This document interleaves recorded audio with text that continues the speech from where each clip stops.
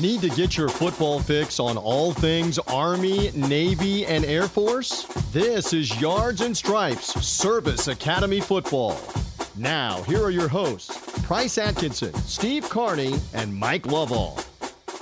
We have liftoff on Yards and Stripes, your home for Service Academy Football, and it's your home for the Army-Navy preview special that we have in store. We have a loaded podcast for you all this week as we get you ready for America's game on Saturday. Army and Navy presented by USAA Saturday at 3 o'clock in Philadelphia. I'm Price Atkinson, joined as always by my co-host Steve Carney and Mike Lovall.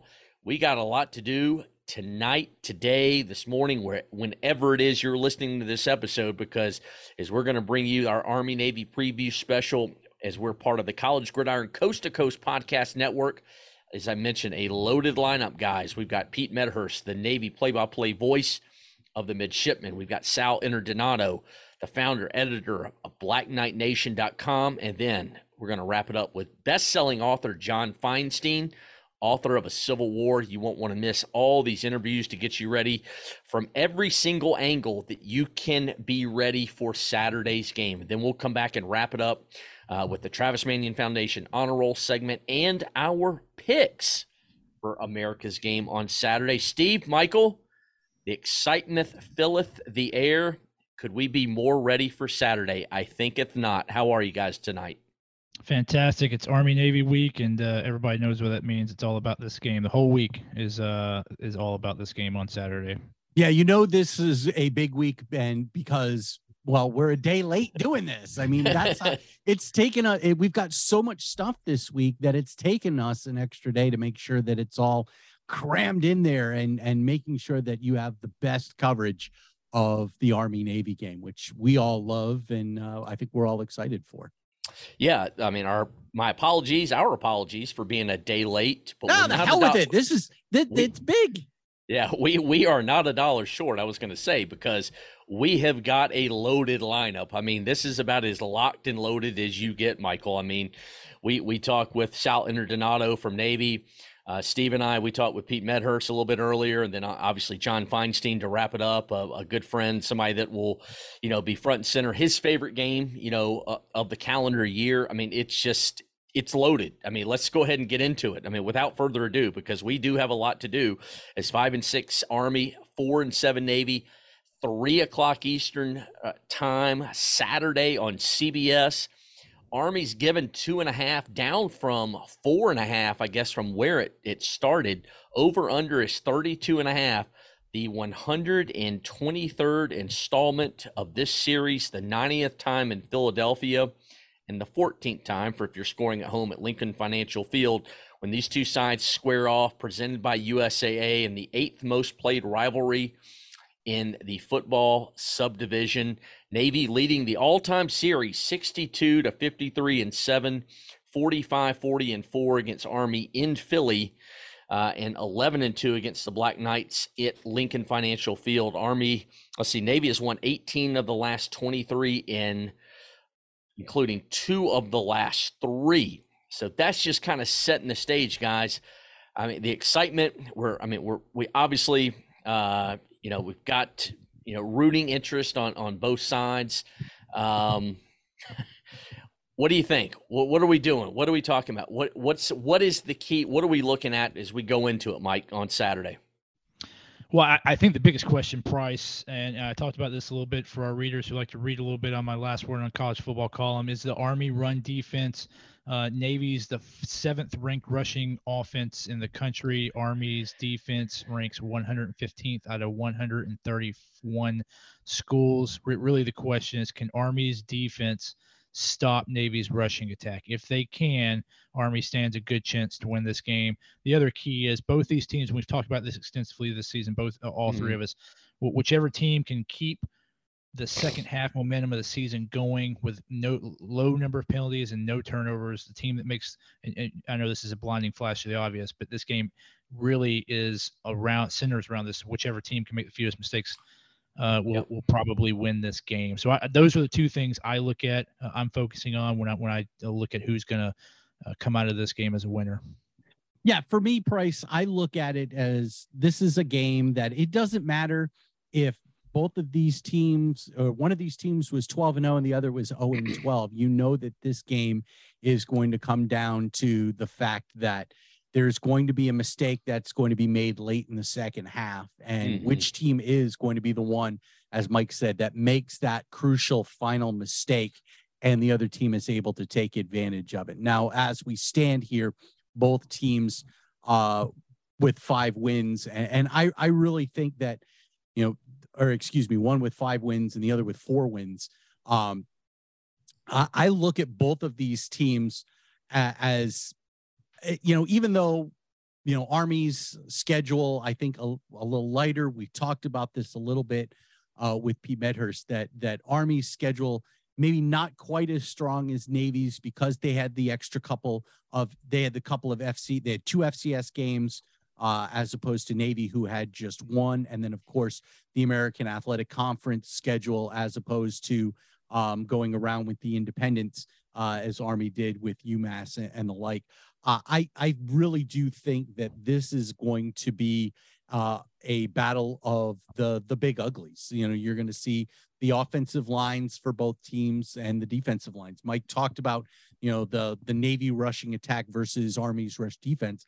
I honestly think that you can look the other way as well and look at the front 7 of Navy versus Tahir Tyler and what they're going to have to do to try and wrap up Tyler, especially after his 3 touchdown performance against UMass. That momentum, even though it's been a couple of weeks, I really do think that that's going to be a big key here, especially later on in that game.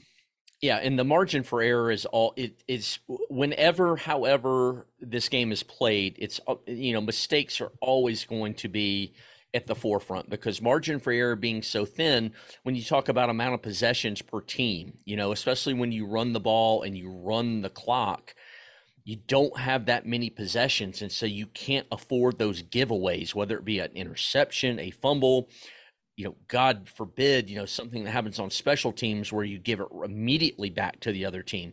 That's all. I mean, I think we all agree that's certainly always going to be the case. In this year's installment, of strength versus strength is something we'll get into throughout this episode with our guests and everything. Navy 4th in the country in rush defense, giving up just 85.5 yards per game. Army, the number 2 rushing offense in the country at 304.4 yards per game. The one thing that oftentimes can make a difference, and we'll see if it does, maybe it doesn't on Saturday, but is special teams. And Army's got, in my book, an advantage there in special teams. They blocked 2 punts this year, which is tied for 13th in the country. We talk about mistakes. Army's only given it away 13 times, which is 20th in the nation. But the special teams, their kickoff return and punt return defense have been very strong this year. 9th in the country in kickoff return defense and 10th in punt return defense. Mentioned the block kicks. I mean, I think this might be an edge where Army has got a, no pun intended, maybe a leg up here on Navy. Yeah, but I do think that some of those units are pretty good. I do still, as a guy who watches Army a lot, I still do worry about the kicking game. The 2 games this season, the punt game kind of let him down, and then the kicking game is always with Army. Ever since Coach Monken's been there, they've not had a steady, reliable kicker. So in that, I think the coverage is good. Like you pointed out, a lot of good on the coverage areas. But if it comes down to a last-second drive where you need a solid punt to pin Navy inside their 15, or you need a 35, 40, 45-yard kick to win the game, my heart rate would be more elevated than normal with Army's kicking situation. Are you basically saying we should not have any kind of blood pressure apparatus on your arm on Saturday at the link, Mike? Certainly not if we're going to report it to the life insurance company, for sure.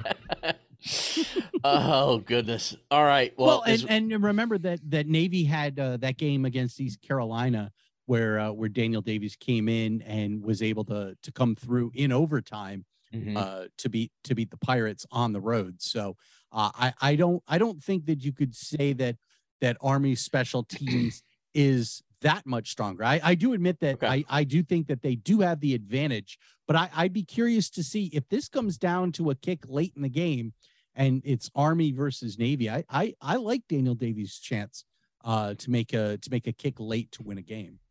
Yeah, I think, Price, to your point, the units, the ones that produce the hidden yardage are probably in the favor of Army, but the individual clutch performances, the guys actually kicking or punting when they have to, I don't know that Army has the advantage there. Yeah.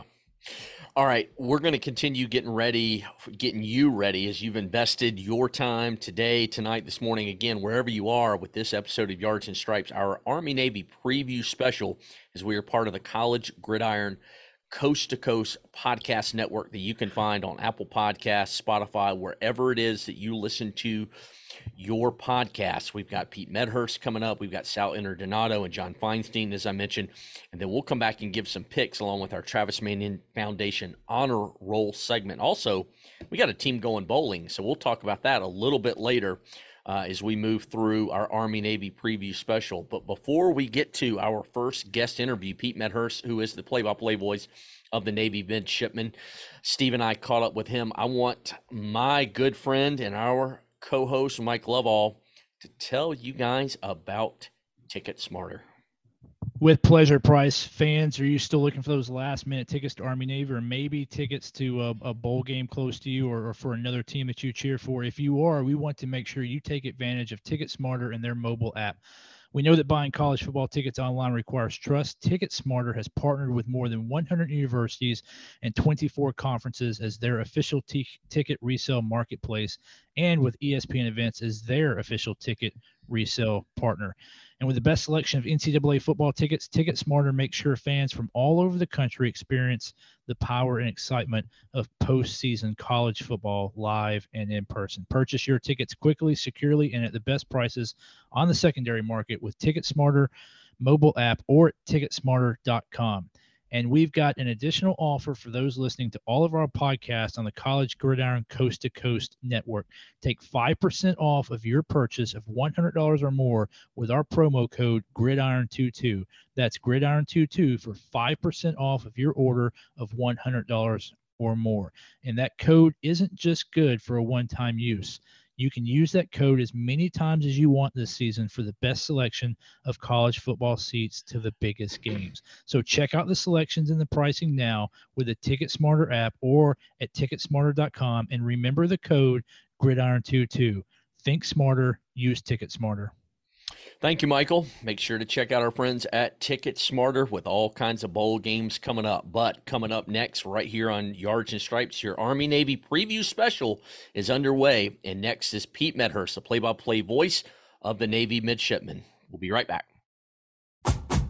It's everything you need to know about Service Academy football. Yards and Stripes continues. Here once again are Price, Steve, and Mike. All right, getting going on this Army-Navy preview special here on Yards and Stripes, your home for Service Academy football. And now we are going to talk about Navy football, getting going out of the gate. And when it comes to five-tool broadcasters, Pete Medhurst, the voice of the play-by-play voice of the midshipmen, he is the bar with his headshot in the dictionary right next to the term five-tool broadcasting that you can follow on Twitter at Pete Medhurst. Also, the morning show host on 980 AM, The Team out of D.C. Pete, what's happening, my man, as you roll through the hills of West Virginia, my friend? Amen. On my way to Morgantown. Price, Steve, good to be with you guys, and always good to talk Navy football. Yeah, Steve and I are going to tag team this thing, and we're going to talk a lot about the midshipmen here and what a year it's been, finishing on clearly a high note a couple weeks ago, as this team's going to come into this with, 3 weeks off, which is really unheard of for the midshipmen going into an Army-Navy game. But before we start, Pete, the emergence of sophomore fullback Dabo Fofana in the offensive backfield, with all due respect to some of the last few B-backs Navy's had, this seems like the first legit fullback that Navy's had in the last several years.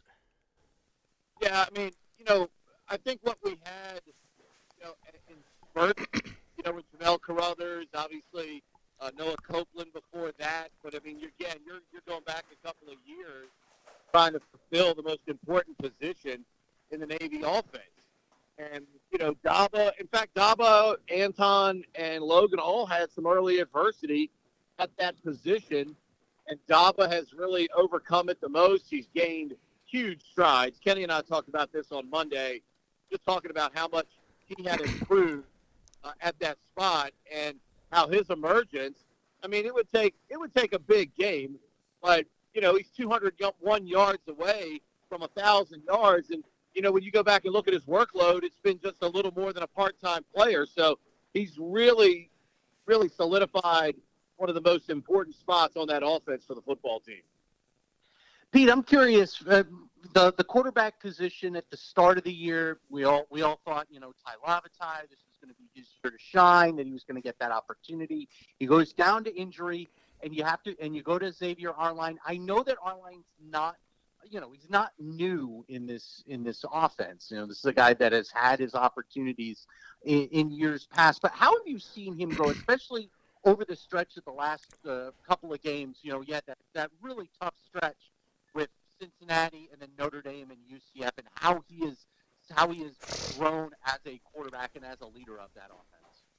Yeah, I think look, if you look at the two metrics between the two teams, schedule-wise, it's not even close. Mm-hmm. Navy so far and away played a much tougher schedule than Army has, and the fact that you play great teams makes you better. Playing Cincinnati's defense, playing UCF's defense, playing Notre Dame's defense has made Xavier get better. And he's really done a fantastic job progressing each game and playing very well. The only pass he threw against Central Florida, he puts it right on the money. It hung just a smidge that gave the DB a chance to come back and close on the ball. But otherwise, he's improved in that category as well. But more importantly, his command of the offense is there now. And I think the coaching staff has a great deal of confidence in him going into this football game with him running that offense right now. So we continue with Pete Medhurst, the play-by-play voice of the Navy midshipman. He's also, talk about Five-Tool Broadcasting, also the play-by-play voice at Rosecroft Raceway. And then, Pete, I thought it was so awesome, man, when you made your debut calling the Washington Nationals game. What was that, 2 years ago, or was that last season? 2019, the year of the World Series. 19. And, we went down there and stomped on the Braves, Steve Strasburg, and since then, things have changed roster-wise for both teams. But that's what we all aspire to when we get in this business. You want to take it as high as you possibly can. Very blessed to be a part of the Nationals radio network. And, there are a lot of people that could vie for that. There are a lot of people that could do that job, Bryce. I just happen to be the lucky one that happened to be right there in town on the state flagship. And, it was a dream come true, man, to have baseball back in my town after not having it for so long. Yeah, we had the Orioles up the street, but it's not the same when you root for all the Washington teams growing up. The Washington baseball team, but just a magical year with the Nationals, and I have complete faith that Mike Rizzo is eventually going to get it turned around again here in Washington. Well, you, Joe Miller, Keith Mills, Scott Wyckoff, and then special commentary from John Feinstein. That's all going to get underway on the Navy Radio Network at 2 o'clock, followed by, obviously, the game that you'll bring to ears all over, not just the country, but the world. I'm going to ask you about that at the end. Then you guys will have the 30-minute postgame show. But real quickly on offense for Navy, before we look on the defensive side of the ball, Ivan Jasper, he lost that offensive coordinator job ever so briefly last year. He's quickly brought back. He's still the quarterback coach. How has things gone transitionally? I know it happened last year, but how has everything gone in terms of play calling, giving up that spot, and just seamlessly staying on the staff in what was, I know, an awkward time last year? Well, first of all, you're talking about one of the most professional individuals at his job as there is in the country. Yeah. And a lot of people could have handled that situation differently. Mm-hmm. That coach believes in him, handled it masterfully.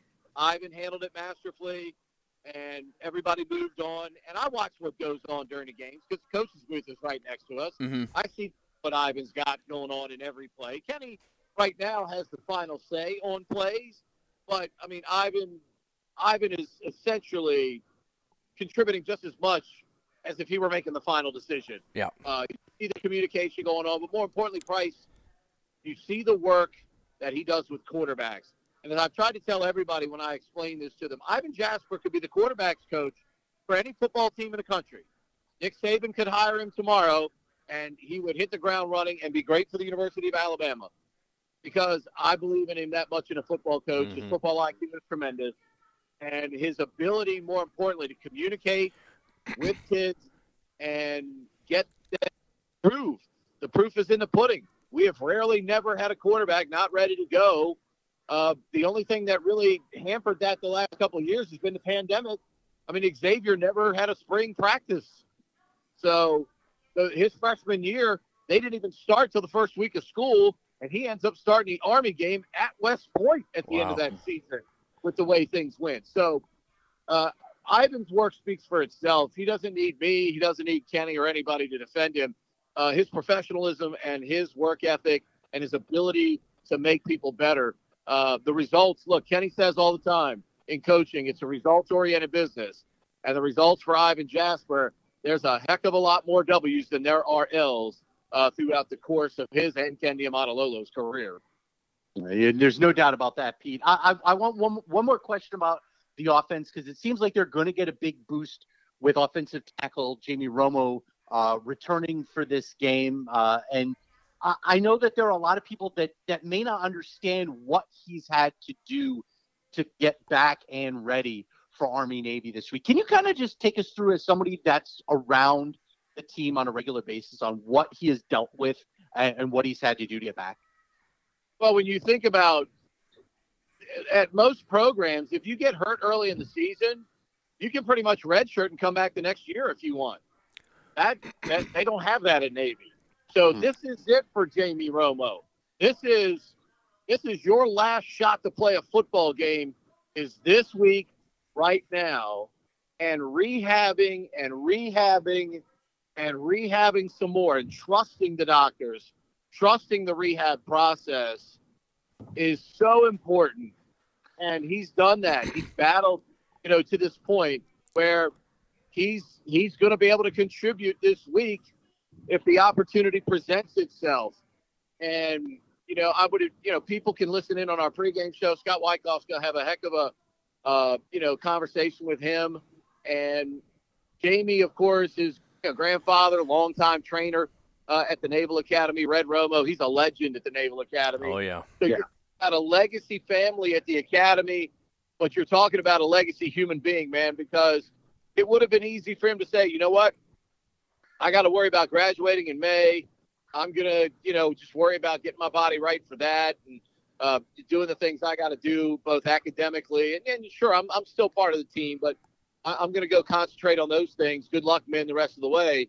That's not been his goal, because 99% of the young people that come through the gate on I-Day, this is who they are. We talk about how special they are. Price has worked with them. He knows. He's interacted with these kids. These kids are different, man.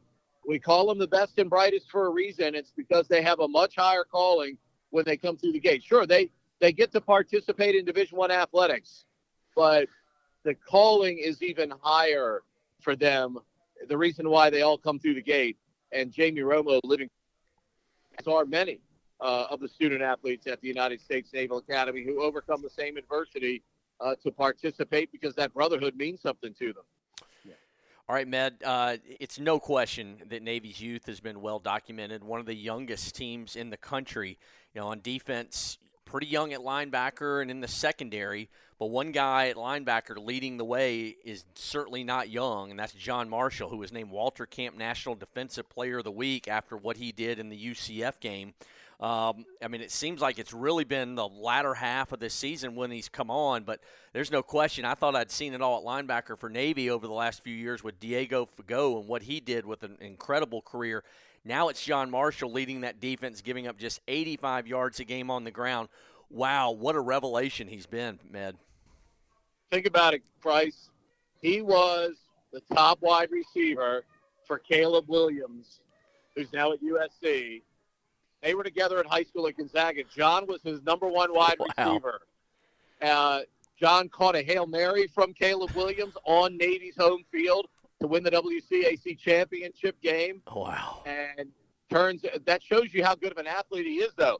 This is a guy that was a full-fledged wide receiver in high school, and he turns out to be an amazing outside linebacker. And look, I mean, you call the position what you want, but striker is truly what he is. Yeah. He strikes fear in the defense, and he has been amazing. I can't even tell you what it's been like to see a Navy player have 4 sacks in a quarter, let alone a season, is ridiculous.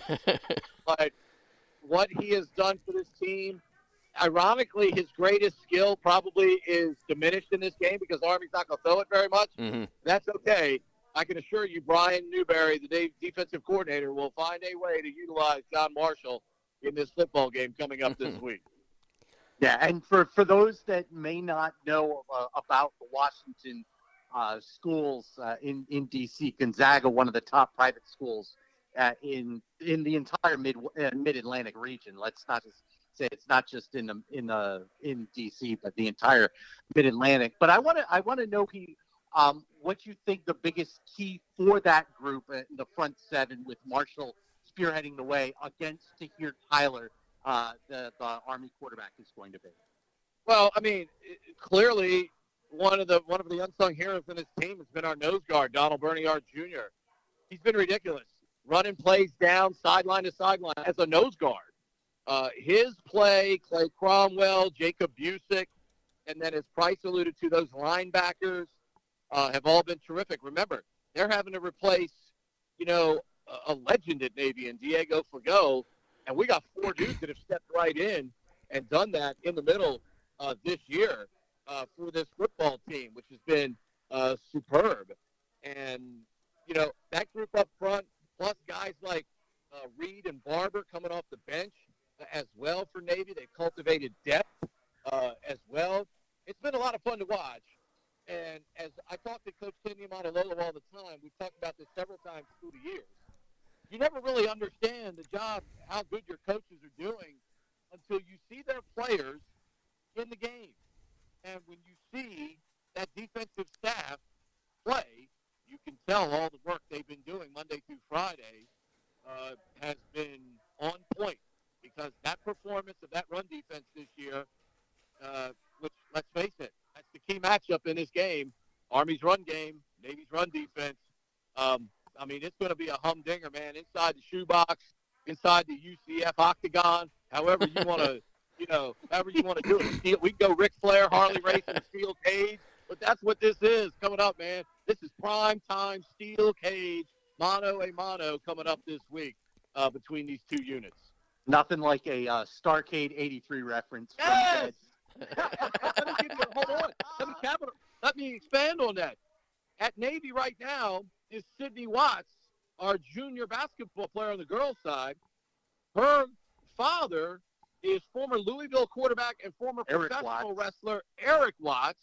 Whose father is Cowboy Bill Watts. Yes, and her godfather is none other than my guy, Diamond Dallas Page.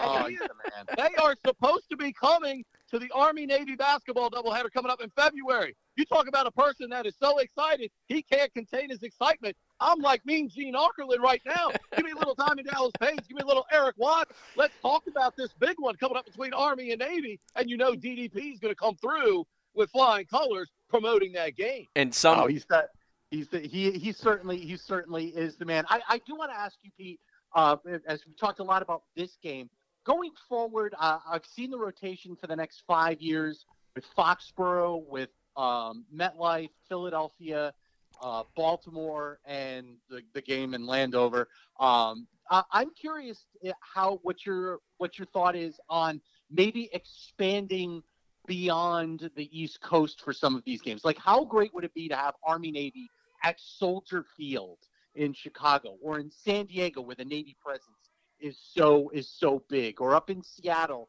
where the Navy presence is so big? I'm curious to see what you would think about maybe expanding the rotation, maybe not going to Philadelphia so much, but being able to let the rest of the country get an opportunity to go as well. Cash talks. It's a question of, we've had other cities want to get in on the proceedings, but, there are so many things that go into this, including you have to transport the brigade and the corps. So that's over 8,000 people. You got to figure out how to get to that city and house them, the day before the game. So that's all in your cost. And that's why the city of Philadelphia has been an amazing host in this game. And, you look at clearly the connection with Navy and Bill Belichick, one of the reasons why Foxborough, the Kraft family got in. Look, Landover is 20 minutes from my house, but I could just assume us play that game somewhere else than FedEx Field. But, Baltimore, the Ravens are an amazing partner with Navy. We just played Notre Dame there. The Giants and the Meadowlands, another outstanding partner for these two teams. They've also been a great partner with Navy on the Notre Dame game. So we are spreading around a little bit. I do believe there is tradition, though, to the city of Philadelphia. They should host it more often than other people. But, again, cash speaks volume. Cash, ironically, is such a quiet thing in terms of its, presence, but it speaks volumes when you see it. If I bring you a lot of cash, you're going to pay attention to me, okay? So, and that's essentially what Army and Navy have done. These cities have met the requirements, and sure, it'd be great. Chicago, San Diego, of course, the one year was at the Rose Bowl. Navy beat Army 42-3 that year out there with Napoleon McCallum. But I think if it goes west of the Mississippi, there's one guy that can meet the price tag, and that's Jerry Jones. So if it ends up somewhere west of the Mississippi, that would be my prediction if it goes west of the Mississippi, because that guy can write the check. Interesting. That's interesting, Med. All right, before we let you go, Med, for a five-tool broadcaster like yourself, the elite of the elite, for bringing this game in, not just to men and women or, here at home around the country, but what is it like as a broadcaster to bring this game into bases to service men, to service women around the world at all hours of the day, night, morning, wherever it is, whenever it is, for this game on Saturday for you? What is that like? What is that honor like for you? You know me a little bit, and I am a sports broadcasting junkie. It's the only thing I've wanted to do since I was 5. Radio, TV history means so much to me. And even if an ESPN or a Fox or somebody like that doesn't call me before, I retire, I'm cool with what I've done with my life. But this game, when you think about the people who have called it, it is a very small fraternity of people. Yeah. To be included in that fraternity now, knowing what this game means to all of the alumni worldwide that tune in, and to be one of those people that gets to do that, I mean, it's an awe-inspiring feeling to me. It makes me very emotional talking about it, because I know what our kids go through. I know what the kids at Army go through, because my cousin, Matt Campbell, kicked for Army. And I watched him warming up before the game, and the President of the United States, George Bush, I'm 40 yards away from him, watching him warm up before the game. Here comes George Bush saying to Matt, "Hey, do you mind if I kick one?" And my cousin says, "Who am I to tell the President no?" He's the commander-in-chief, for crying out loud. Right. And I watched George Bush kick the ball off of his tee. I mean, shaking hands. I shook hands with President Bush. I've shaken hands with President Obama walking around the field at this game. I've been at the White House as a result of Navy winning the Commander-in-Chief's trophy as well. And as I tell people all the time, man, as a dude that was raised by his grandparents, that grew up in a trailer park, to be able to go where I've gone with my life and my career, to be a part of this amazing rivalry that is as good as it gets, it's as important as any we have. Patty, get that from Millie. It's awe-inspiring, man, and it's one of the reasons why I look forward to every season, because I know. I mean, think about this. Me, Joe, and Keith are all dudes from Anne Arundel County, man. Yeah. And for us to be able to broadcast Navy's games in the area that we all grew up, lived, supported those communities, still do. It's just I mean, I can't even put into words accurately what it really means to me to be able to do that because of what this rivalry means to the people that play in it and the people that attend both of these amazing academic institutions. Well, man, Pete, it's amazing. It's an honor to have you for a few minutes and to catch back up with you to talk some Navy football, man. Have a great call on Saturday, and as always, I will certainly be tuned in listening as you guys get started with the pregame show, 2 o'clock on the Navy Radio Network, and then obviously the game, then 30-minute postgame show. You, Joe Miller, Keith Mills, Scott Wyckoff, one of the best crews you can find out there. Appreciate everything, Pete. Bye, Steve. Appreciate you guys. You guys have a great holiday, man. All right, once again, that's Pete Medhurst, the play-by-play voice of the Navy midshipmen. And don't go anywhere, Army fans. Coming up next, Sal Interdonato, the founder, editor of BlackKnightNation.com. Mike Lovell and I are going to talk with him about the Black Knights in this season and get you ready for Saturday's game, the 123rd installment of the Army-Navy game, the 90th played in Philadelphia. We'll be right back here on Yards and Stripes, your home for Service Academy football. The latest with Navy, Army, and Air Force on Yards and Stripes, Service Academy football.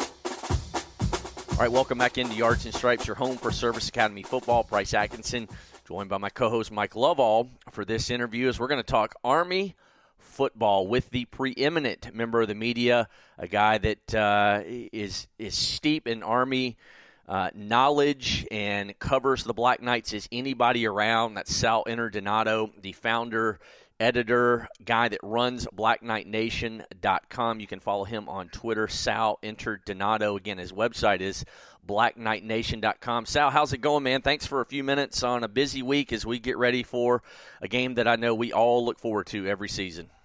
Yeah, Price, appreciate the praise, and thanks. Appreciate being back. Good to be back here with you guys. Yeah, man, it's great to see Black Knight Nation flourishing. I know you literally cover everything when it comes to, Army athletics, football, basketball, baseball, lacrosse, but we're going to talk football here because that is the topic of the day. And I know it's been kind of, a streaky season for the Black Knights, really kind of gone in streaks, but late momentum. What maybe played its best, most complete game of the season last time out, and 44-7 win over UMass. At least going into this Army-Navy game, there's momentum, and no college, bowl eligibility is on the table. It really doesn't matter at this point, but Army's got to be feeling good going into the annual showdown with their rival Navy. Yeah, you look in those last two games against UConn and UMass, right? The offense kind of started to get it together, and also. They figured it out in the second half of that UConn game, right? I mean, that's been the problem earlier in the year. They just struggled to finish games. And it took them, game 10 to figure out how to kind of finish those games against, some really decent competition. So I think that, they're heading in with momentum. Yeah, they had a bye week. Yeah, they're getting to get back maybe some guys that were out against UMass or guys that were banged up against UMass. It looks like, Ajon Marshall will return, and that's a big boost to their offense. And, I think they're heading in pretty good. And now we talked about it on our podcast. This is their bowl game this year. This is the bowl game for them this year, and this is the way to send off a really dedicated, talented group of seniors off on the right foot. So, Sal, you mentioned some of the injuries and the guys coming back. It really has been. I know when you play triple option football, you're simply the nature of the beast is you're just going to get guys banged up, especially in the trenches along the line of scrimmage, and quarterbacks are notwithstanding it as well. Slot back has really been a spot where they have been really, I don't want to say decimated, but gotten really thin at. Tyson Riley even moving and taking a lot of, I think maybe even the majority of his snaps, at slot back in that last game. What's the status on the slot backs? It's been obviously a big play position over the last couple of years for Jeff Monken and the Black Knights offense. Yeah, Price, it's a position where I'm on our podcast a lot saying you got to get these guys the ball more because they're such playmakers, right? And I know it's a triple option offense, and you got to feature the fullback and the quarterback keeps a lot. But Tyrell Robinson is arguably their biggest game changer on offense, and he went down with a knee injury against Wake Forest, and They haven't had him back. Ajon Marshall got an ankle injury, I believe, against UConn, so they didn't have him against UMass. And then Miles Stewart, who's kind of like the third, fourth guy, he would have his arm in a sling on the sidelines against UMass a week or two ago. So, so then what do? You throw in Tyson Riley. And I talked – I'm going to upload the video on our Black Eye Nation YouTube channel. And he said that the thought was to play Tyson Riley a little bit at slot back this year, even prior to the UMass game. But the thing is, Tyson Riley's been banged up a lot this season and hasn't really practiced too much. He's also been sick too, so he's missed some practice time. And he said that Tyson Riley went into that UMass game with 3 days of practice at slot back, and he played the majority of the snaps. So I think with Tyson Riley at slot back, you get like more blocking, at slot back. Are they going to give Tyson Riley the ball 15 times as a slot back? No. I think the idea there is to get an extra fullback on the field, an extra fullback for block, a guy that can block. Maybe you can get him out of the backfield too, maybe on a pass when Navy's not really looking for it. And you roll with him, Ajon Marshall, Maurice Fallon, who moved over from quarterback this season to slot back. And Brahim Murphy's made some big plays. We can't forget Brahim Murphy. He's a senior. He's made some big plays for this team. So they're okay. They're okay at slot back as far as going in. Would they love to have Tyrell Robinson? Of course, but he suffered that season-ending injury against Wake Forest. Hey, Sal, Mike Lovall. I think Army's biggest concern is probably the rush defense. 115th rush defense in the nation out of 131 teams. Navy, of course, the 7th-ranked rushing offense. What's Army going to have to do to stop Navy's rush offense in the game? Yeah, I think with the Army defense, I mean, if you see that they've been playing well the last 5 games or so. They've only given up like 60 points, and they'll tell you their keys to winning is running the football and stopping the run. And I think that the defensive line, we know in these games, guys, the trenches are going to win this game, right? I mean, Army's defensive line, they're going to rotate guys in and out. So those guys have to stay fresh. They have to play their gaps, and they have to let the linebackers make plays. They have to let Leo Lowe make plays. They have to have Marquell Broughton come up from the safety position and make some plays, and that's going to be the key to the game for them. They have to come up with a turnover in this game, and they have to switch the field in this game if they want to have success, because that's been the key for them. Too much early in the season, they were giving away points in offense or on special teams. They can't do that against Navy, and they have to come up with the defense has to come up with a couple plays in this game, whether it be a tackle for a loss that forces a punt, whether it be more of a fumble, probably a forced fumble than an interception. But they have to change the game, so to speak. Yeah, so we'll switch sides on the offense. With the evolutionary divergence of the two playbooks from the Paul Johnson origin, Jeff Monken seems to be a little bit more comfortable with changing up some of the plays. 2 years ago, we saw a heavy use of unbalanced line. This year, we've seen a couple end arounds. We've seen a couple slices. What do you think the Army offense has in store for some of those wrinkles that you usually see in the Army-Navy game to throw a defense who faces the flex bone every week, to throw that defense off? What do you think Jeff's going to put into the game plan on offense this week? Man, I wish I was in the meeting rooms, to be honest with you, because you look at it. I think that sometimes in this game, honestly, they get too conservative. They get too bland a little bit. I mean, they should do a little bit more. Talking to Brent Davis yesterday, it's like you want to go against. How do you build a game plan against Navy? I'm sure you're practicing in the spring, in the preseason, and during the year. I'm sure you're taking your reps in the call the commander-in-chief's periods. And he just, of course, he wasn't going to give me away what they're going to do, of course, But it's just like, I don't know. I think you're going to see a lot of Tyler Tyler in this game. I think you're going to see Tyler Tyler run maybe different, maybe on the outside, trying to get to the outside a little bit more with Tyler.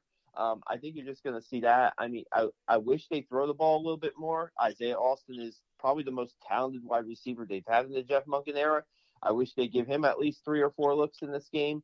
But I think you have to mix it up, and I think you got to, keep it on schedule, so to speak, enough to where that play action pass is going to help you. I think they've hit the tighten up the seam in the last 2 games I've been calling for that all year long. Josh Lingenfelter is a really elite blocker and also a good receiver. And I think that if they can mix in a passing game a little bit, I know that running the football is their deal, but if they can get a couple successful passes down the field, I think that'll help open up their running game just a little enough to maybe win this game.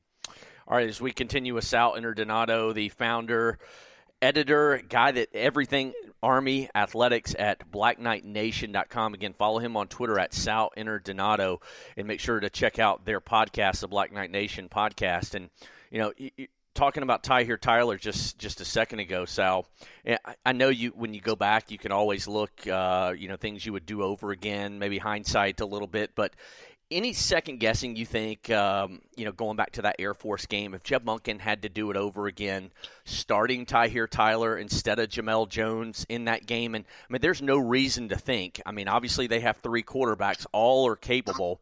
What's his name? Cade Ballard. Ballard. I don't want to call him the third string, but maybe the guy that can throw it the best of them all. Is there any reason to think we don't see Tyhier Tyler the majority of the game in this one on Saturday? Yeah, I think the way he's played the last couple games, I think it's Tyhier's game. You got all three seniors there, right? Mm-hmm. And you got all three guys that have experience. But Tyhier, they really love Tyhier's toughness, and they really love his leadership. And when he can break off some runs that he's broken off, I think at the beginning of the year, there weren't those he wasn't breaking off like really 10 yards or more plays. And that's important in this offense to change the field, to move the ball, move the chains. And when you're an option quarterback, you need to pick up. Sometimes you need to pick up your offense when the fullback's getting stuff, and sometimes you need to pick up those 10 to 20 yard runs. I think that he's been doing that in the last couple of weeks, and I think the passing has come along with Tyhier enough where he can hit the passes down the seam to Josh Lingenfelter. So I think they're going to roll with him. Now, if it gets into a late 2-minute drill type situation at the end of the first half or at the end of the game when they need to throw the ball, then you might see Jamel Jones or Cade Ballard. But I think the majority of the time you're going to see Tyhier Tyler in this game. Sal, bigger question about the Army-Navy game in general. This is the first time since 2011 neither team's going to go to a bowl after the game. I think maybe the second time since 2003.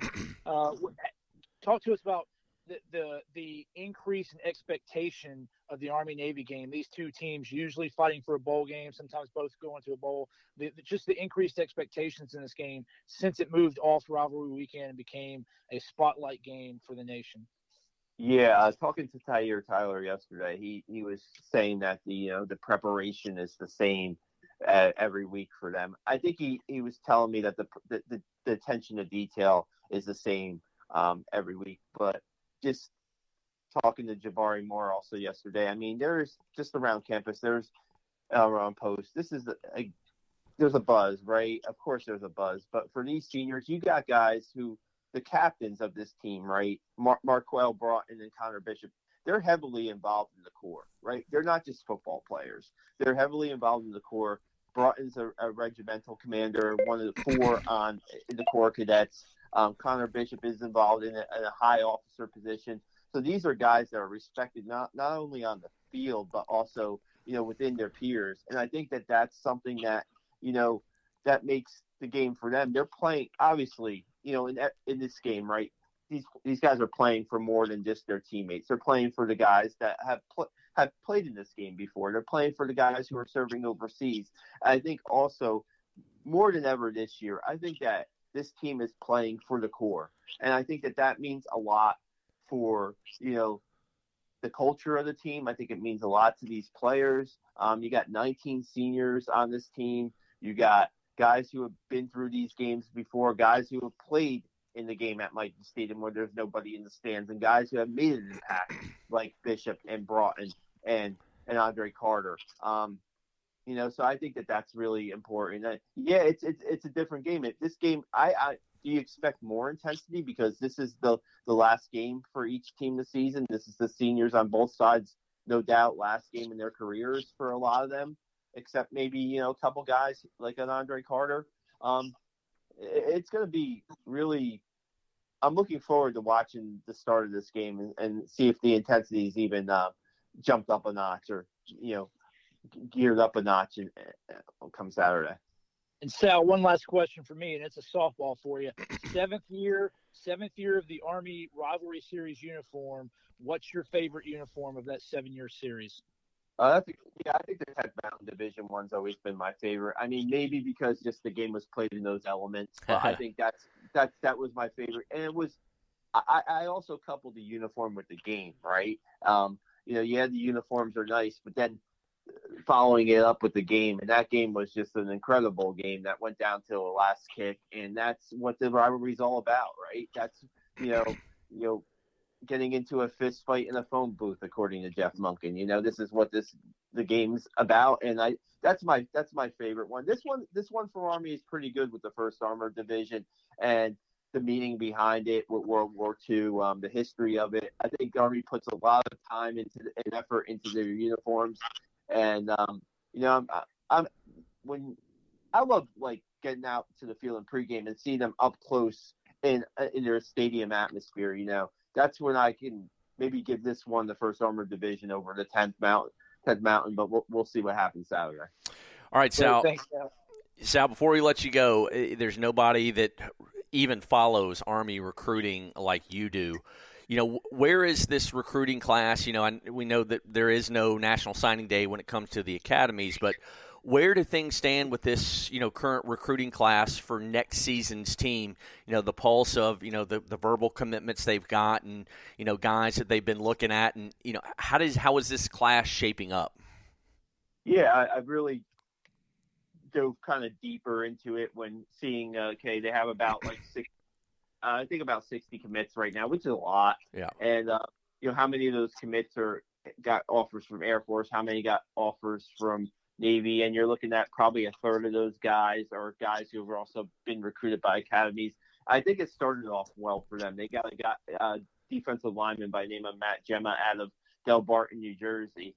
And he's pretty, I think he's 3-star, whatever, but he's very talented. He's going to play in an All-American game. And I think that his enthusiasm for his commitment has helped spur other guys. He's been a guy who's really gotten out there and tried to push that here's a good spot for you. Here's what you can do at Army, and here's what we can do at Army. And they built a pretty solid class. They got a kid by the name of Eric Gardner out of PA who has multiple Power 5 offers. They've really done well in Pennsylvania so far, I think, with 7 commits already. Mm-hmm. Georgia, Florida, and Texas, those are going to be strong states for them. But if they can do well in Pennsylvania is a pretty talented football state. If they could do well in those type of states, then they're going to have a pretty good recruiting class. And they have a couple other guys on board from Pennsylvania that could really make a difference. And it's they keep on building. The guys, real quick, the thing that is really different. This is this transfer portal, right? Mm-hmm. And now the NIL, and now with the coaching changes all over the place. Now you're seeing players like this week with the Buffalo, Deion Sanders getting the Buffalo job. There's a lot of decommitting going on. There's a lot of shifting. So I'm sure Army coaches, this is a busy week for them on the field, but I'm sure it's a busy week for them on the phones and on their cell phones, getting in contact with recruits, keeping their interest in Army and building that class, because this 1st signing day will be coming up and they want to have a majority of their class intact for that, and then add a couple guys in that February window too. So it's kind of, you think it's it's an average year for Army football, let's just say. Mm-hmm. 5 and 6, but they've been able to hold the interest and get some pretty talented players so far. All right, Sal, tell everybody about BlackKnightNation.com and what you got coming up the rest of the week, and obviously your game coverage. Yeah, our game coverage, that's what I take pride in. And when mm-hmm. we're at games, I'm going to give our fans, especially on social media, the best experience I can get if they're not at the stadium. So I try to do some pregame videos. I try to do some videos from the stands even during the game, just to give that perspective of what the game is like. We have a Seth Mendelson who we added this year as a writer who does our game stories. I'll do the video coverage, get the post-game coverage, And we have our photographers are excellent. We're going to have 2 photographers at this game, so we're going to have it covered as far as photos and videos. We're going to have this game covered pretty well. Margaret Kite and Lynn Fern have done a great job for us this year. And our podcast, right now I'm looking at tomorrow getting on Raleigh Stitchway for our podcast. And Raleigh Stitchway, one of the more historic games in Army Navy football history. Him and Roger Staubach went at it in the early 60s. So going to have Raleigh Stitchway hopefully on our podcast tomorrow to talk about the rivalry and talk about his experiences. We just had, if you check out our YouTube channel at Black Knight Nation, we just had Clay Daniels on. He was a guy who was a freshman on the 96 team and had some really great stories about the Army Football Brotherhood and how that helped him in what he's doing right now. He's a very successful in business. So, it's been fun. If you check our archives out, man, there's so many good video interviews that we've had with grads. I was trying to put those into a Army Navy memories kind of compilation. It's a little bit of a project with YouTube, but I'm going to do my best. So if I can get those out, I will. And we just really enjoyed this season, just giving the Army fans and people who follow Service Academy football kind of some insight and some the best possible experience, like I said, during game day that we can. So. Sal, we can't thank you enough, buddy. Appreciate all the time today and for bringing Army football to the forefront as we get ready for Saturday, man. Always appreciate you. Thanks a lot, Bryce. Really appreciate it, Mike, and I'll see you guys on Saturday. All right, appreciate Sal Interdonato from BlackKnightNation.com for joining us there to talk all things Army football. And when we come back, we will have best-selling author John Feinstein. You won't want to miss this one. He'll be doing Navy pregame coverage, has been a part of the Army Radio Network in the past, obviously is a columnist with the Washington Post, and so many other things, author of A Civil War. You don't want to miss this conversation with John Feinstein, and it's coming up next here on Yards and Stripes, your Army-Navy preview special. It's everything you need to know about Service Academy football. Yards and Stripes continues. Here once again are Price, Steve, and Mike. All right, welcome back into Yards and Stripes. Price Atkinson joined by my man Steve Carney, producer and co-host extraordinaire. But we're joined by literary royalty John Feinstein, the award-winning and best-selling author of A Civil War. Everybody listening to the podcast right now knows all about the Army-Navy rivalry that John takes you inside. An incredible piece, John. John, it's great to catch up with you again. Thanks so much for the time today. It's good to talk to you guys. Thanks for having me. All right, John, let's hop into it. I remember I went back and read your column just the other day because it was the last Army-Navy game I've been to, which was in the driving snow when the field goal ended up just short. But year 2018. I remember that so vividly. Yeah. Oh, man, I was standing right at the back of that end zone where that ball landed short, and probably at least 2 false starts by Navy on that. I think 3 on the final drive, but 2. Yeah. Right. 2 of them probably cost them the game. I was on the Army sideline at that point, and the snow was still coming down like crazy. And when the ball was in the air, Boo Corrigan, who was then Army's athletic director, was standing right behind me, and I heard him say, "Oh, blank," because he thought the kick was good. And then, as you mentioned, it just faded left at the last possible moment. I think it was before the game when you wrote, and we've talked about this before, but, quote, "Nothing in sports moves me like the Army-Navy game." And then you mentioned how, your wife will text you at the end of the last alma mater that's sung, and, she says, "Are you crying?" And your answer is absolutely. And I remember you saying to Medhurst one time on the Navy Radio Network, or I think it wasn't Med, as Bob Sosi, "Don't ask me a question right away as soon as this ends. I'm going to take a moment." You've been asked this. Bob knew me well, and we had kind of an agreement that once the last alma mater was over, the winning alma mater was over, he would talk for a minute or two to give me time to compose myself. I mean, I've been to so many of those games. I've known so many of those kids and coaches. And you've been there, Price. You worked at Navy. You know what I'm talking about. There's nothing – I say to people all the time, there is nothing like those few minutes right after the Army-Navy game ends in sports. And, the people who think, oh, Alabama Auburn's the best rivalry, or Ohio State Michigan, they just don't get it. And I say, go to the game once and then talk to me about it. Is that what brings you to tears? Every single time is the conclusion, knowing what those men, those soldiers, for lack of better, that's what they're going to be going off and doing. The seniors, they're going to be in harm's way that time next year. Well, and what you understand is, as hard as they've played against each other for the previous 3 hours, because there's no game played harder than the Army-Navy game, when it's all said and done, that it sounds corny, but they're on the same team. And they're on the same team fighting for something a heck of a lot more important than a football game. And I've known football players from both schools who have died overseas. I've known many who've deployed overseas. And so it's not like the end of any other athletic contest that I've had the privilege of attending. Yeah. Before I kick it to Steve, one more real quick, because you tweeted, John, a flood of memories always come back, during Army-Navy week. You've been embedded in both locker rooms before the game, halftime, after the game. You obviously wrote a Civil War, one of the best sports books I think that's ever been done.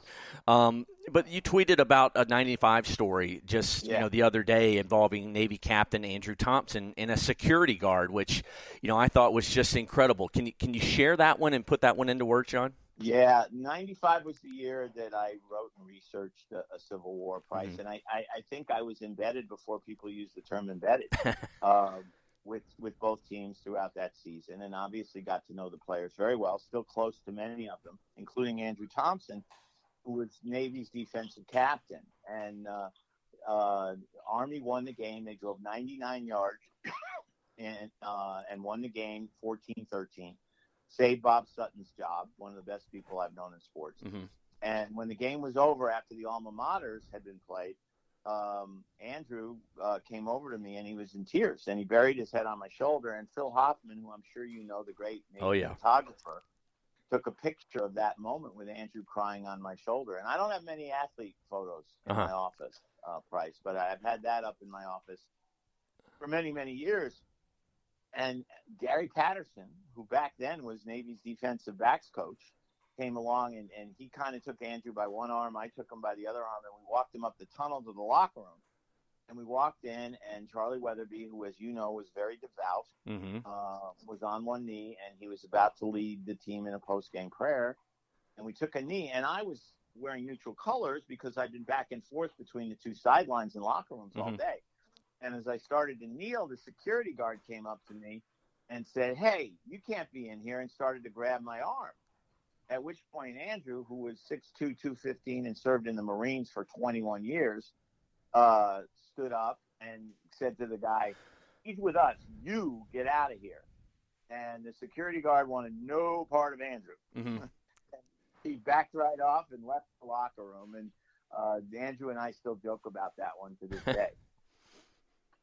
Yeah, I can certainly imagine. It's a great story, John, and about a great guy. Speaking of great guys, I actually want to get to this year's game a little bit, because I just find that there are so many storylines that have been just incredible over the course of the year for both Army and for Navy. I want to start with your thoughts on this game, and if you thought that if Navy would be in this position after what happened at the beginning of the year, because I know that when they lost to Delaware, I went, uh-oh, here we go again. Yeah, I think a lot of people did. And I had my annual summer lunch with Kenny Niumatalolo just before practice started, and he was very optimistic about this year's team. He really thought they were going to, build on the two games at the end of last season. They routed Temple, they beat Army, and that Tai Lavatai was going to step up and improve as a quarterback from his first year as a starter. And the Delaware game was just such a downer. First play, Kenny went out of character. They won the toss, and Kenny said, "No, let's receive. Let's get off to a good start," because usually they defer, as you know, Price. Yeah. And they received the kickoff, and on the first play, they fumbled. And it was a harbinger for the whole day, and in some ways for the season. And they fumbled. Delaware went in and scored, and Navy never got its offense going, lost 14-7. And that was Delaware's a very good FCS team. They made the playoffs. but you schedule an FCS team at home to get a win. And that was really a downer. And I think it took a while for them to recover psychologically from that loss. And then they did beat East Carolina on the road, a bowl team, in overtime. And then right after that, what happens? Lavatai gets hurt.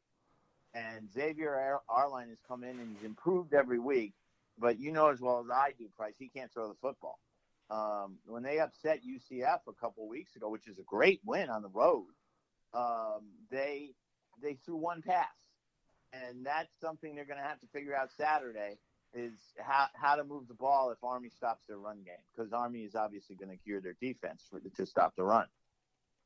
Yeah, and the other thing that I wanted to know about as a writer's perspective, Andre Carter II on the Army sideline. It's been a long time since any service academy has had a guy of that talent, the natural talent. I mean, we're talking about a guy that's probably going to be a first-round pick in the NFL this year. How interesting of a subject would that be for a piece? I'm sure that you're always looking for interesting perspectives for games. Yeah, I remember when C.J. McCollum first showed up at Lehigh as a basketball player, and Jeff Jones was the coach at American, and he said to me after that game, he said, "That's not a Patriot League athlete," and Carter is not an Army-Navy type athlete, because he's got NFL ability, he's got NFL size, he's huge, and he's fast. And usually, one of the things about coaching in the Army, Navy, or Air Force is that if you're recruiting a kid who has any NFL ambition at all, and you say, "Oh, by the way, there's a 5-year military commitment when you graduate," they run screaming from the room. Now, that's loosened up in the last few years. If Carter is a first-round draft pick, if he does make a team, he'll get a chance to play in the NFL. But he's the exception and not the rule. And he is certainly an exceptional talent. You see players, I mentioned Andrew Thompson, but you see players every year in the Army-Navy game who have made themselves into terrific college football players because they compete so hard and they're smart and they figure out how to beat you. But you rarely see a guy that an NFL scout's going to get excited about. All right, as we continue with John Feinstein, best-selling author, you can follow him on Twitter at jfeinsteinbooks. Also check him out online, feinsteinbooks.com. A Civil War, clearly, just one of the best reads that I've ever had when it comes to a sports book, John. You mentioned, and also you're going to be doing pregame with the Navy Radio Network, kind of reuniting again with Pete Medhurst, Joe Miller, Scott Wyckoff, that group. So people will be able to listen to you on the Navy Radio Network pregame on Saturday. Expectations for Saturday, because Navy struggled, found a little bit of late season momentum. Army could attain what I guess would be meaningless bowl eligibility at this point with bowl bids handed out. But I think back to one of the weirdest sights I think I've ever seen, the 2020 COVID game that was played at Michie Stadium. And you mentioned Xavier Arline, who was a true freshman, thrust into action, only the fifth true starter. Freshman starter at quarterback for Navy in an Army-Navy game, runs for 109. I think his 52-yard run early in the third quarter was their longest play from scrimmage that year. Yeah, and that was a critical play because if you scored, the game might have been different. It was 3-0 at that point. He's going to get that crack again, John. And you mentioned having to throw the football. That's something he cannot do. I mean, he's a hybrid lacrosse football player. With him, at quarterback, what is Navy going to do? And especially with him getting another crack at this, that's something that every player wants when you lose to your rivalry one time, much less twice. Yeah, there's no question about that. And Arline has improved week to week. He hadn't really played for a couple of years until Lavatai got hurt. He played early last year, but then Lavatai took over and was the starter for most of last season and the first several games this season. And you could see he wasn't confident making the pitch. And, of course, making the pitch is so critical in an option offense, and so is making the decision. You get to the fullback, you keep, you pitch, whatever. And his confidence doing all that has grown from game to game. And even though he's not going to throw the football downfield effectively, I think he can be effective in this game. And what I've seen with Navy's gotten better. We talked about the start against Delaware. They've gotten better as a team. Their defense has been good all year, Price. Yep. And that's why I think this is going to be another 17-13 type game like we had last year. It's very unusual nowadays since Jeff Monken got there for Army to be playing with no hope of going to a bowl game or not going to a bowl game. Mm-hmm. Navy's not going to a bowl game for the third straight year. And so what's different about this game than the last few years is for all the seniors, this is it. Yeah. This is the end. Now, Arline is a junior, but nevertheless, the emotions involved for the players. When I did a Civil War, neither team went to a bowl that year. Army finished 5-5-1. Navy, after losing to Army, finished 5-6. And this is before everybody with 6 wins went to a bowl. So all the players walking onto that field in '95, as this year, knew this was it for football, and it was a very emotional thing for all of them because they've all played football their entire lives. Mm-hmm. So it'll be a very emotional game on both sides. John, I'm curious. We've talked a lot about the history of Army-Navy. I want to talk really quickly about the future of Army-Navy. I know there are reports out there about the rotation of the game and that Philadelphia is kind of upset that the next time around that they've only got one shot at the game. We've talked a little bit about on this show about maybe taking the game more often on the road and taking it to some unconventional sites, like having Army Navy in San Diego because of the Navy presence there, taking it to maybe Charlotte because of the presence of Army in North Carolina. Is that something that you think that these two service academies can do going forward, that maybe they take it on the road and well, they are taking it on the road. Not to Charlotte or San Diego in this next rotation, but they're going to play in Foxborough. They're going to play again in Washington in a dump of a stadium. They're going to play in the Meadowlands. They're going to play in Philadelphia once in the next 5 years. And I'm trying to remember the fifth location. Price, you may know it. But I happen to be a believer Army-Navy should always be in Philadelphia. It's right between the two schools geographically. It's where our country was founded. The people in Philadelphia know how to put on the Army-Navy game. It's a huge undertaking, not just the game itself. But Army and Navy want to go on the road. You know why? You're both going to be stunned by this, because they can make more money. They bid up the right to host the game. And I understand college football is about money, even at the service academies, even in the Ivy League. But I'm a great believer that Army-Navy belongs in Philadelphia. Everybody knows how to get there. It's between the two schools and geographically. And I'm very disappointed that they're chasing the money this way, though not at all surprised. All right, John, before we let you go, I just want to go back to one more question to you, and that your 2018 column writing. Only a cadet can have some understanding of what it's like to be a midshipman, and only a midshipman can understand what it's like to be a cadet, end quote, what you wrote.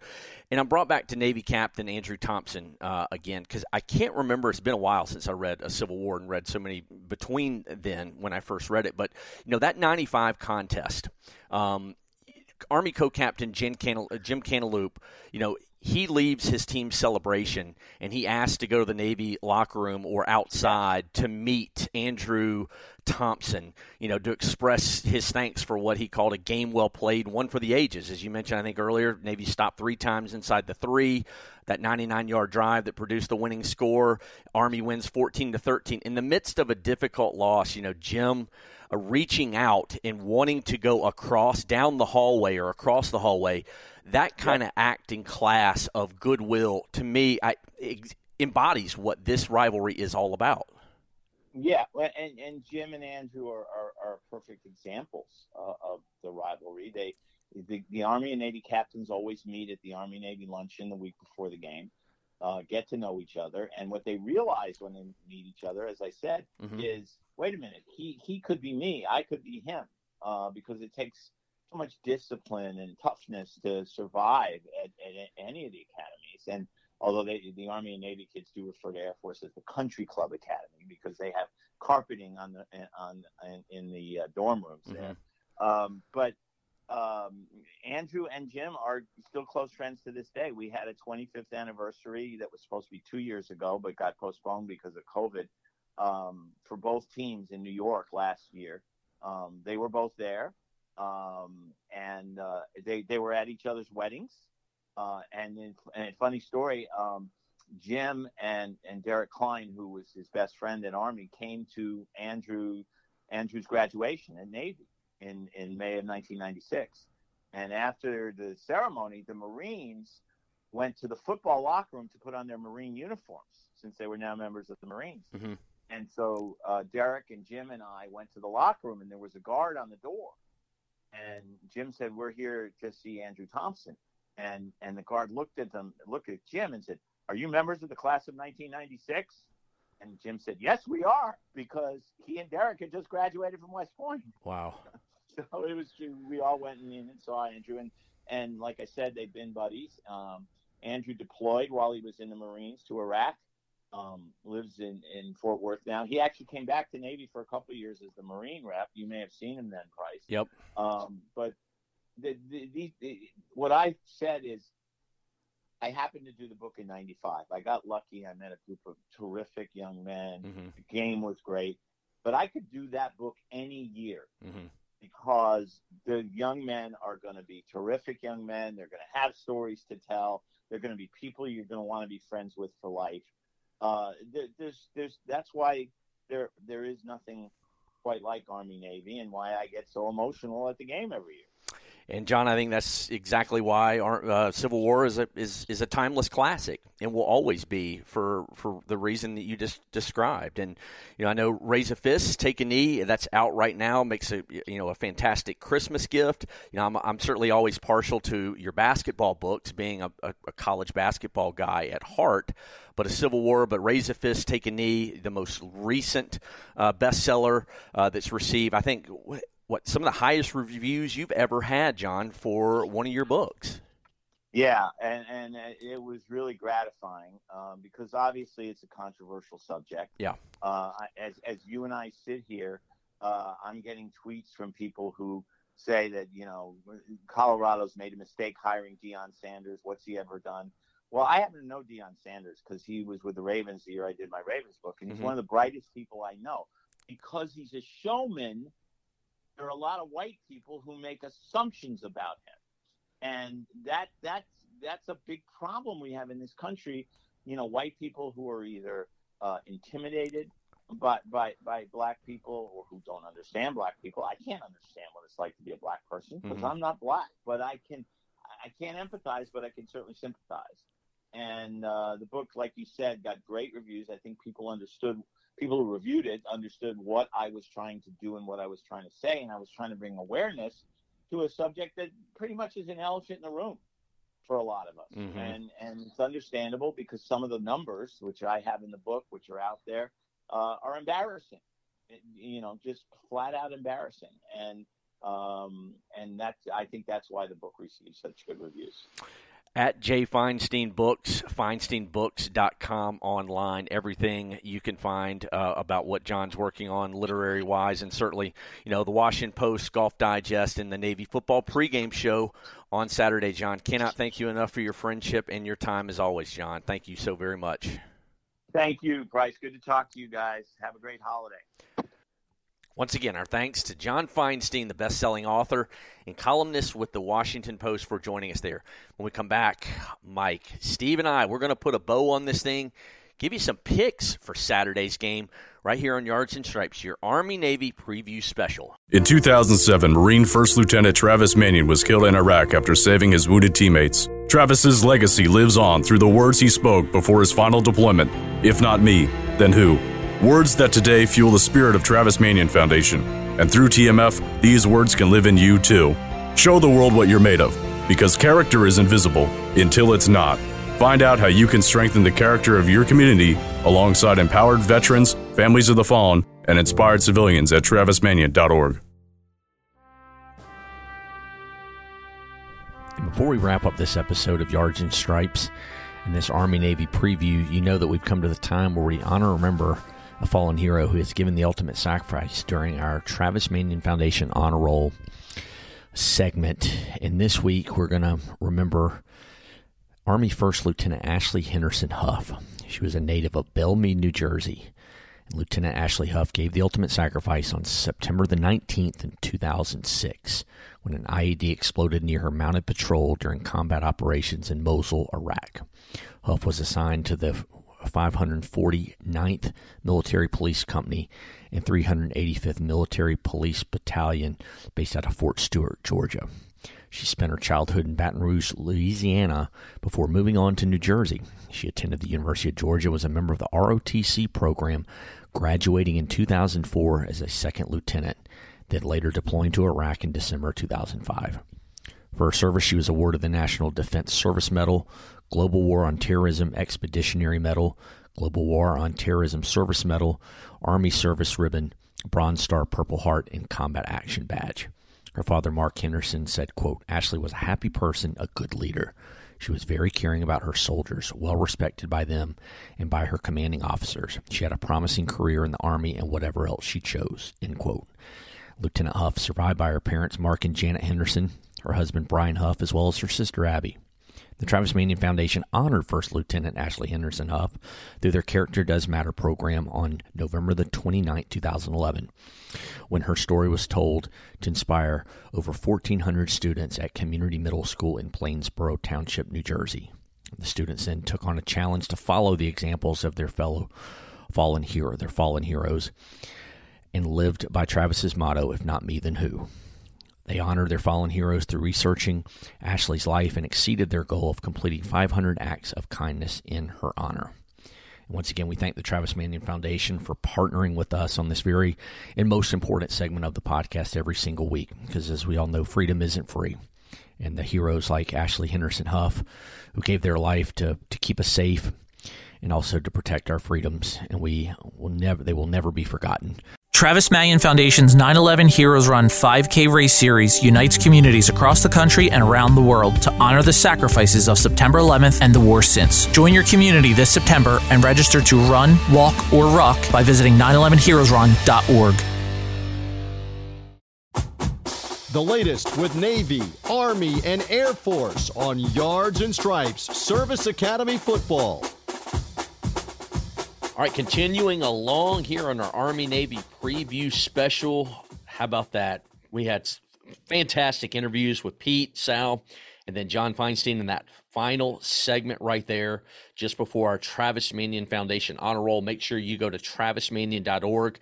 Do it now to get your tailgate tickets for their tailgate starting at 10 a.m. right across the street from Lincoln Financial Field. Again, travismanion.org. You can pick up your tickets right there online to get involved in an outstanding tailgate, one that I've been to several years ago, and the Travis Manion Foundation. They do it right. So check them out online as we have partnered with them all season long for our Travis Manion Foundation Honor Roll. All right, before we go any further, let me tell you about BetUS.com. We're going to give you some picks in a second, but you know that you need a sports book with integrity and longevity, and we've told you all season long, you know who it is. That's right, it's BetUS.com. Did you know that BetUS has been pioneers in the sportsbook industry for more than 25 years, thriving, paying their loyal customer base quickly and securely? We want you to go with BetUS.com and take advantage of an offer we've been giving to you all season long. College Gridiron Coast to Coast Podcast Network. Here it is, 125% sign-up bonus by using our code COAST22. That's COAST22.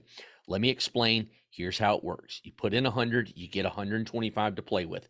200 deposited gets you 250, and so on.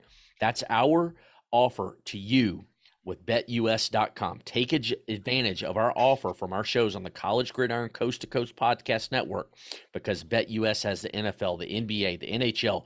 Guys, almost any sport you can think of or wager on, they've got it. We want you to be with BetUS.com. What better way to start than before Saturday's big game with Army and Navy doing battle in Philadelphia? Check them out online at BetUS.com. And remember, our 125% match bonus for initial signups with our code COAST22. BetUS, You bet, you win, and most importantly, you get paid. All right, guys, before we give some picks and get out of here on our Army-Navy preview special, congratulations to the Air Force Falcons because they are going bowling. The Lockheed Martin Armed Forces Bowl, 9-3 Air Force going to do battle. They're in Fort Worth against 6-6 Baylor. That game going to go down on December the 22nd at 7:30 p.m. Eastern Standard Time on ESPN. Baylor has been installed as a 6.5-point favorite, an over-under at 49.5 in a bowl game where Air Force is appearing for the 6th time. The 20th anniversary of this bowl game going to be played again on Thursday, December the 22nd at TCU's beautiful Amon G. Carter Stadium. Baylor and Air Force have matched up 3 previous times with the Bears winning all 3 matchups, but they haven't played since 1977. Tickets are available at goairforcefalcons.com. Get your tickets here again at airforcefalcons.com. And real quickly, staying on Air Force, Mike and Steve, Brad Roberts, no shocker here. Congratulations to him, the Mountain West Offensive Player of the Year. If anybody voted any differently, I don't know where their head was in the sand on that because Brad Roberts just absolutely outstanding. He's going to show up, I'm convinced, on some All-American teams. I just know it. I mean, he's, 3rd in the nation in rushing as you end the regular season. Fantastic year by the senior from the Air Force Academy. And finally, before we give some picks, I know Mike probably doesn't like this one, but, man, I read the Naval Academy's official press release, Michael, that a few midshipmen went on a secret mission the other day, dropping ping pong balls and leaflets during noon formation at West Point via aerial assault that was met with some smiles and maybe a few grumbles there at West Point. I don't know if you saw that news. Steve is grinning, so I know he knows all about it. But it's every year that they're going to prank and do something. The Tecumseh statue typically always is painted, at the Academy in Annapolis. There's mascot stealing. There's all kinds of stuff. But I thought that one was pretty creative this week. Yeah, I mean it's cute. Air Force playing with the little bitty ping pong balls, but don't forget that Army stole the Navy's superintendent's boat. So, if you want to play with the little ping pong balls and drop them from the sky, that's cool. We'll just take the $5 million boat, the 3 stars boat. So yeah, it was cute. Good on Navy. Again, Navy having to resort to forces in the air to do their thing. We talked about this with the uniform. I don't know why Navy can't just stick to the water. Why didn't you drive a boat up the Hudson? I mean, it's right there. But whatever. It was cute. Good on them. We'll see how the game turns out. We fly more than the Air Force does. That's all. Yeah. Well, cute, clever. That's a West Point. That's a West Pointer telling you it was just cute, Steve. All right. Well, it's not going to get him Article 15. That's for sure. Stealing a 3 stars boat. Yeah, all right. Our 3 stars stole the boat, so I don't. You got to be a pretty 15. Big guy. You got to be a pretty big guy to give a 3-star Article 15. Yeah, you got to be a 4-star. Oh goodness! All right, let's get to some picks. What else do we have left to do? I think we've done it all here on this episode. If there's anything else that we can't do, we're not even gonna attempt to try. But we're gonna give some picks for Saturday's Army-Navy game presented by USAA. And I thought, Mike, this one was an interesting one because 16 straight years the under has come in on this game. Going 2006, starting back then, the total for the Army-Navy game was set at 49. And Navy got a 26-14 victory, cashing the under for bettors, and that game was the start of an incredible streak as the Army-Navy game has gone under the betting total in 6 straight years. As I mentioned at the outset, the over-under 32.5 as of right now, in Army installed, or at least it's down from 4.5 now to a 2.5-point favorite in the game. Who do you want me to – Mike, let's start with you. I mean, royalty right here is a West Point grad. Which way are you going in this one? Well, I'm concerned with Army's run defense. I watched Coastal Carolina put up 263 against Army. I watched Georgia State put up 299. I watched Wake Forest put up 221 yards. I watched Air Force in person bludgeoned Army defense for 226. And then just a couple weeks ago, I watched UConn run for 254. I'm just, the Army run defense concerns me in my preview. As you know, it's hard because I always want Army to win. But when you have a rushing attack against the defense, it hasn't really shown it's able to stop a run-centric offense. I've got Navy 24, Army 17, which for those doing the math hits the over. We'll see about that. Army's defense is not as good this year as they have been for the entire time they've been under Coach Jeff Monken. So I got 24-17 Navy, with all hoping that I am wrong. Wow, 24-17 Navy. I did not expect that one bit. Steven? Yeah, I think that the big question on Navy's side is going to be the front seven, as I mentioned, against Tahir Tyler. I'm not concerned so much about Andre Carter II. He's going to get his plays when he makes them. I'm sure he's going to make a bunch of them because he's obviously the most talented team on either side of the field for both teams. And so you're going to see a lot about him. I certainly think that you're going to see a lot about Jamie Romo, as I mentioned, with Pete Medhurst earlier on today. That's going to be a big boost for Navy. I actually think that even with the over under at 32, I think it still hits the under. And I have Navy 17, Army 14. So that's 31 and a 3-point game. Of course, it's going to be a 3-point game. Wow. Okay. So we've got Navy and Navy. So Mike's going Navy 24-17. Steve is going Navy 17-14. Wow. Okay. I guess might be the dumb one. I'm going with Army. I like Army in this one, 16-10 in a low scoring game because, I'm going to play the trend of the under, number one. Number two, I think with Xavier Arline at quarterback for the midshipmen, the inability to throw the football is going to be an issue all day. And I know Army's given up yards, on the ground. I just, when you're that one-dimensional and you know what's coming, I just feel like you're going to have a long afternoon. So I will be the black sheep in this one. I will go Army 16-10 in Saturday's game, which I did not expect to be the only one. I will just say this, Michael. I did not think I would be the only one picking Army. I thought Steven could, but I thought you definitely would pick the Black Knights. But I did not expect to be the lone guy. I've lost enough money betting that I always try to bet against what I want. That generally works out for me. I like your logic because that's exactly how I think about things when I bet too. That's right. If you're gonna have heartbreak on the field, you at least want to feel good in the wallet. That's exactly right. All right, Michael, Steven, awesome job as we loaded up our listeners who, again, invested their time this week on a lengthy Army-Navy preview special here on Yards and Stripes as we are part of the College Gridiron Coast to Coast Podcast Network. Listen on Apple Podcasts, Spotify, wherever it is you get your podcast.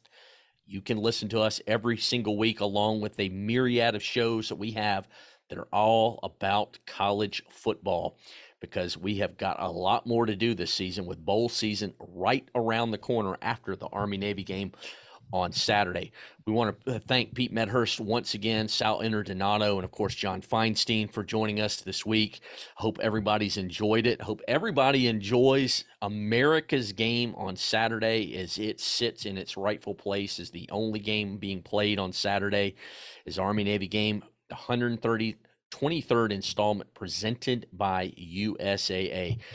Mike, Steve, enjoyed it this week as always. Can't wait to recap this one next week as we see what all went down in Philadelphia. Join us again next time for Yards and Stripes Service Academy Football. To get more on all things Service Academy Football, like Yards and Stripes on Facebook and follow them on Twitter at Yards and Stripes. And make sure that you're subscribing to the College Gridiron Coast to Coast podcast feed on Apple Podcasts, Spotify, Google, and wherever you get your podcasts.